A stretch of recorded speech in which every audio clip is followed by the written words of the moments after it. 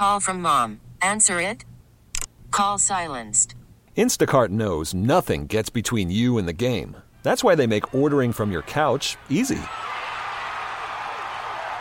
Stock up today and get all your groceries for the week delivered in as fast as 30 minutes without missing a minute of the game. You have 47 new voicemails. Download the app to get free delivery on your first 3 orders while supplies last. Minimum $10 per order. Additional terms apply. T-Mobile has invested billions to light up America's largest 5G network, from big cities to small towns, including right here in yours. And great coverage is just the beginning. Right now, families and small businesses can save up to 20% versus AT&T and Verizon when they switch. Visit your local T-Mobile store today.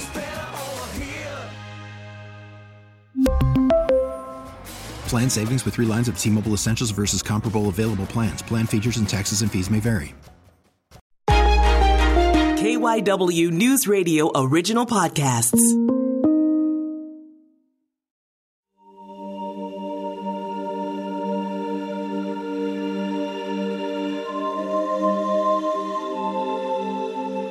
There were about 300 homeless people recorded living in Montgomery County, Pennsylvania in January of 2017. In Philadelphia, it's more than triple that amount. But there's a difference between those who are homeless and those who wish not to have a home. Either way, they're people and they're loved by somebody.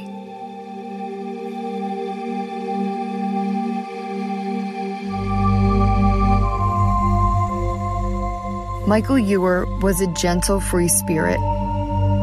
He did have some mental health issues, but Michael liked to live independently, and he really loved to ride trains. He was close to his family, who he wanted to be near, but he liked living outside. As his sister told a reporter once, Michael loved to sleep under the stars.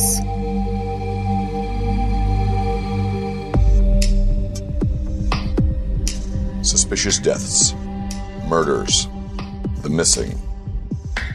Every victim has a story, even if every story doesn't have an ending. From Gone Cold, Philadelphia Unsolved Murders, this is What Happened To.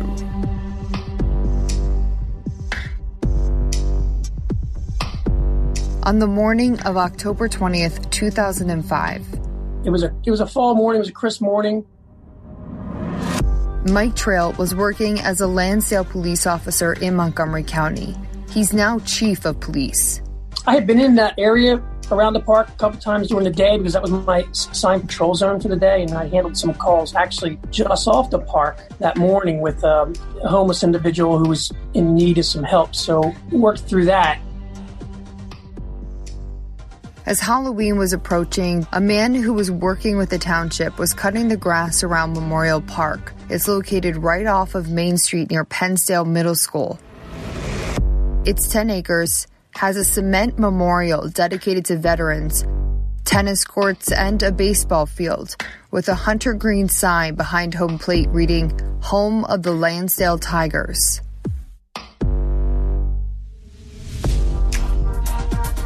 He had driven past the dugout several times as he mowed the grass and noticed something in there. Since it was Halloween, people were already putting up decorations. And kids sometimes hung in the park. And so he thought maybe it could be a prank. So at first he didn't think anything of it. But he cruised by again. He realized there was something more nefarious. And called 911. That's when Trail and his partner headed to Memorial Park. We got there, Sergeant Bublis and I. He was, the gentleman made a report, was with his lawnmower kind of several hundred yards away from the dugout. And then we made our approach to try and determine what actually was going on in there. It was a body. As soon as we got to the edge of the dugout and we were able to look in, we definitely could tell that it was a deceased subject. There was indications of blood and whatnot, and you could tell it was somebody in a sleeping bag. Obviously, as we got closer and closer, the gravity of what we were dealing with kind of hit us.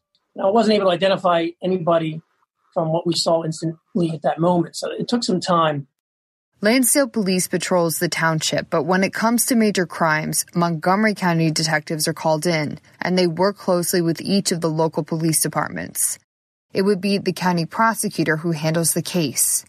It was pretty clear right then we were dealing with a suspicious death just based on what we saw, in that cursory investigation. So we pulled out, we secured the scene, and then we waited for, detectives to start their process. Lansdale has about 16,000 people. It's a working-class town. At that time, Lansdale was kind of a little gritty railroad town. We still have those roots from the rail center and industry. We actually were kind of in a lull within our economic development. The town had some businesses that had gone out. The tile plant, Tyco Manufacturing, which was based here, had recently closed. So at that time, it was kind of on its downward slope, so to speak. A lot of bars, a lot of people coming and going. We have a large regional transportation center in the Lansdale Transportation Center. We had 3 train stations at the time in town. So definitely a lot of people who come and go. I actually grew up in the county and remember driving through the town's main street lined with delis, thrift stores, and coffee shops. Today, we're enjoying a relative lull in criminal activity in town. Back in 2005, when you say high crime, it's all relative, right? So, spending some time in Baltimore where there was a murder every other day, then a murder every 2 years in Lansdale, no, not high crime, but there was always concerns. There was always an element regarding drugs in town and some of the bars and whatnot, but we've kind of come past that. But at that time, it was still a little tough little town. The town was a mini transportation hub in the county. The end was SEPTA's old R5, the Lansdale-Doylestown line. It's also right off of 309, a major road connecting Montgomery County to Philadelphia. It wasn't uncommon to have people sleeping outside in our parks, and we understood that as part of what was going on in the community at the time. But I wouldn't say we had a homeless problem, just we had people who were out there in our parks.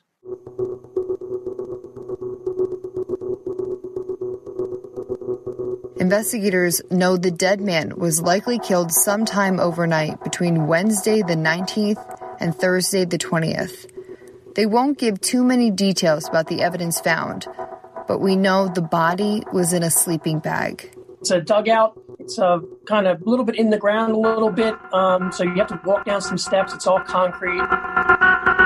There's a long, solid aluminum bench in there, maybe kind of like 6 feet wide and maybe about 10 feet long. So it's a very narrow area. With respect to blood, I've seen a lot of crime scenes. There was a lot of blood, but the way it was contained in this certain area, there wasn't a lot of splatter that you would suggest that there was a high velocity impact or something like that. This is it seemed a little bit more focused. But yeah, it was terrific. It was a lot of blood. It was one of those things that stick with you. Yeah. Jim McGowan is with the Montgomery County detectives, and he arrived that afternoon. He's now lead investigator on the case. Yeah, when we had gone up and examined the scene, you could see that it appeared to be a blitz attack. It occurred very quickly, and it occurred that everything had occurred at the location where the body was at. It was not as if we had, anyone trying to defend themselves or any type of evidence to indicate that the person was chased or pursued by anyone or even had the opportunity to defend themselves. It was all very concentrated and very quick. They realized pretty quickly it was a homicide.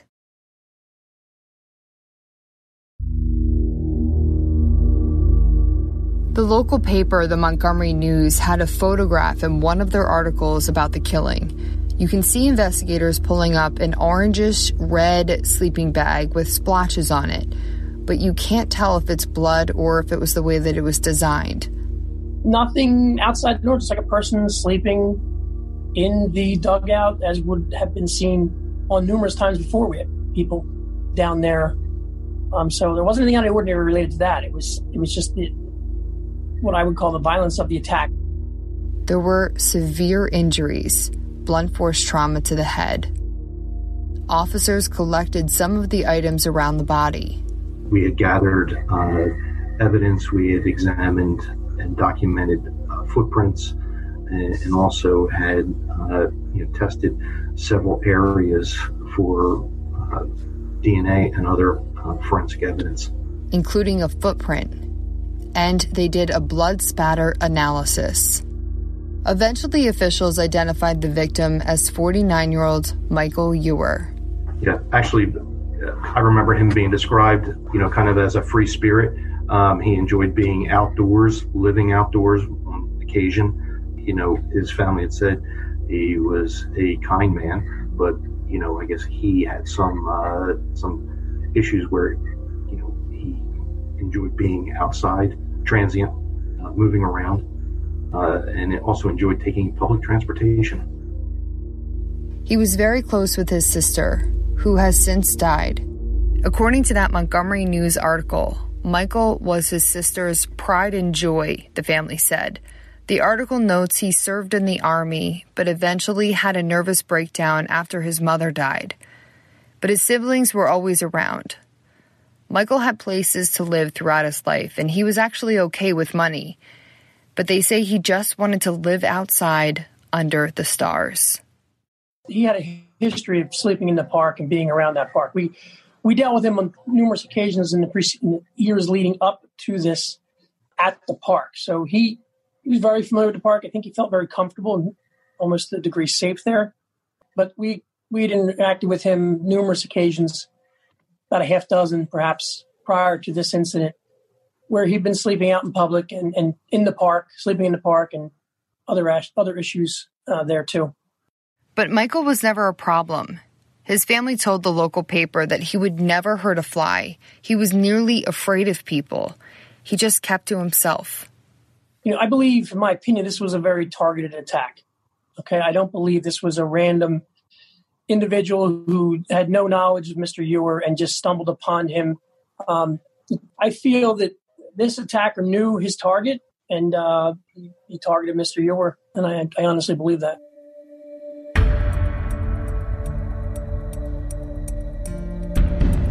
Investigators spent months interviewing hundreds of witnesses.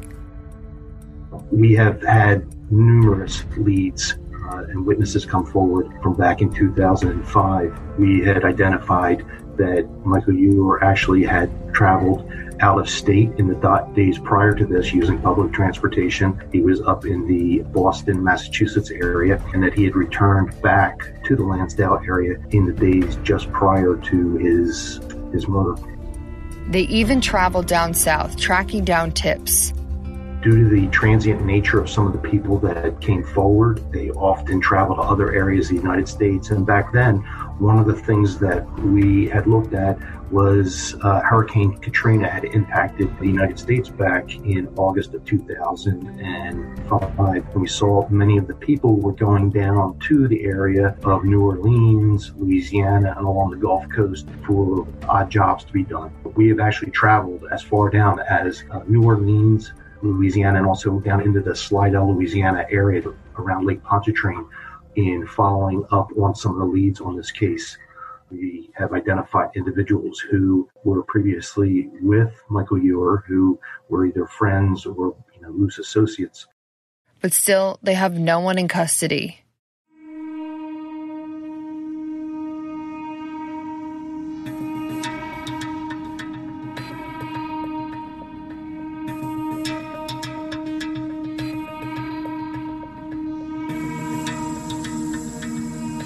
It was very intense and very brutal.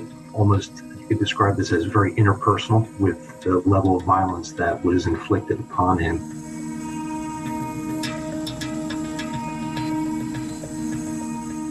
I implore the public, someone out there, and I'm sadly to say I believe someone in Lansdale or has ties with Lansdale or knows Lansdale is the person at foot here, and we need to work together as a community to try and get the information. Any lead, how inconsequential you think it could be, any piece of information, we are willing to take it, run it down, and do what has to be done to bring justice for Michael Ewer.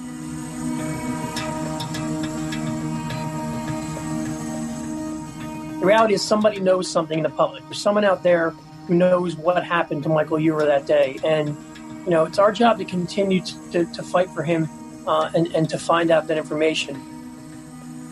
Every year, investigators resurrect this case. It always sits on their desk. There's a $5,000 reward for information leading to an arrest. I believe it's very important to solve this case so that the community and, more importantly, Michael Ewer's family gets some closure here.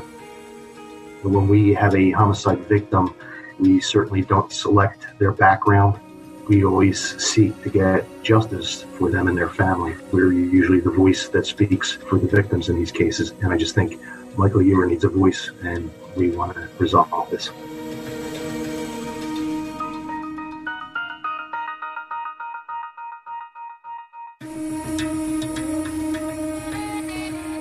Do you know anything about what happened to Michael Ewer? If you do, there's a $5,000 reward for information. You can call Montgomery County Detectives at 610-278-3368 or Lansdale Police at 215-368-1801. Thanks for listening to What Happened To. I'm Kristen Johansson. If you like this podcast, help us keep making it. Leave a rating and review in the show on Apple Podcasts. We'll have another episode coming out in a few weeks.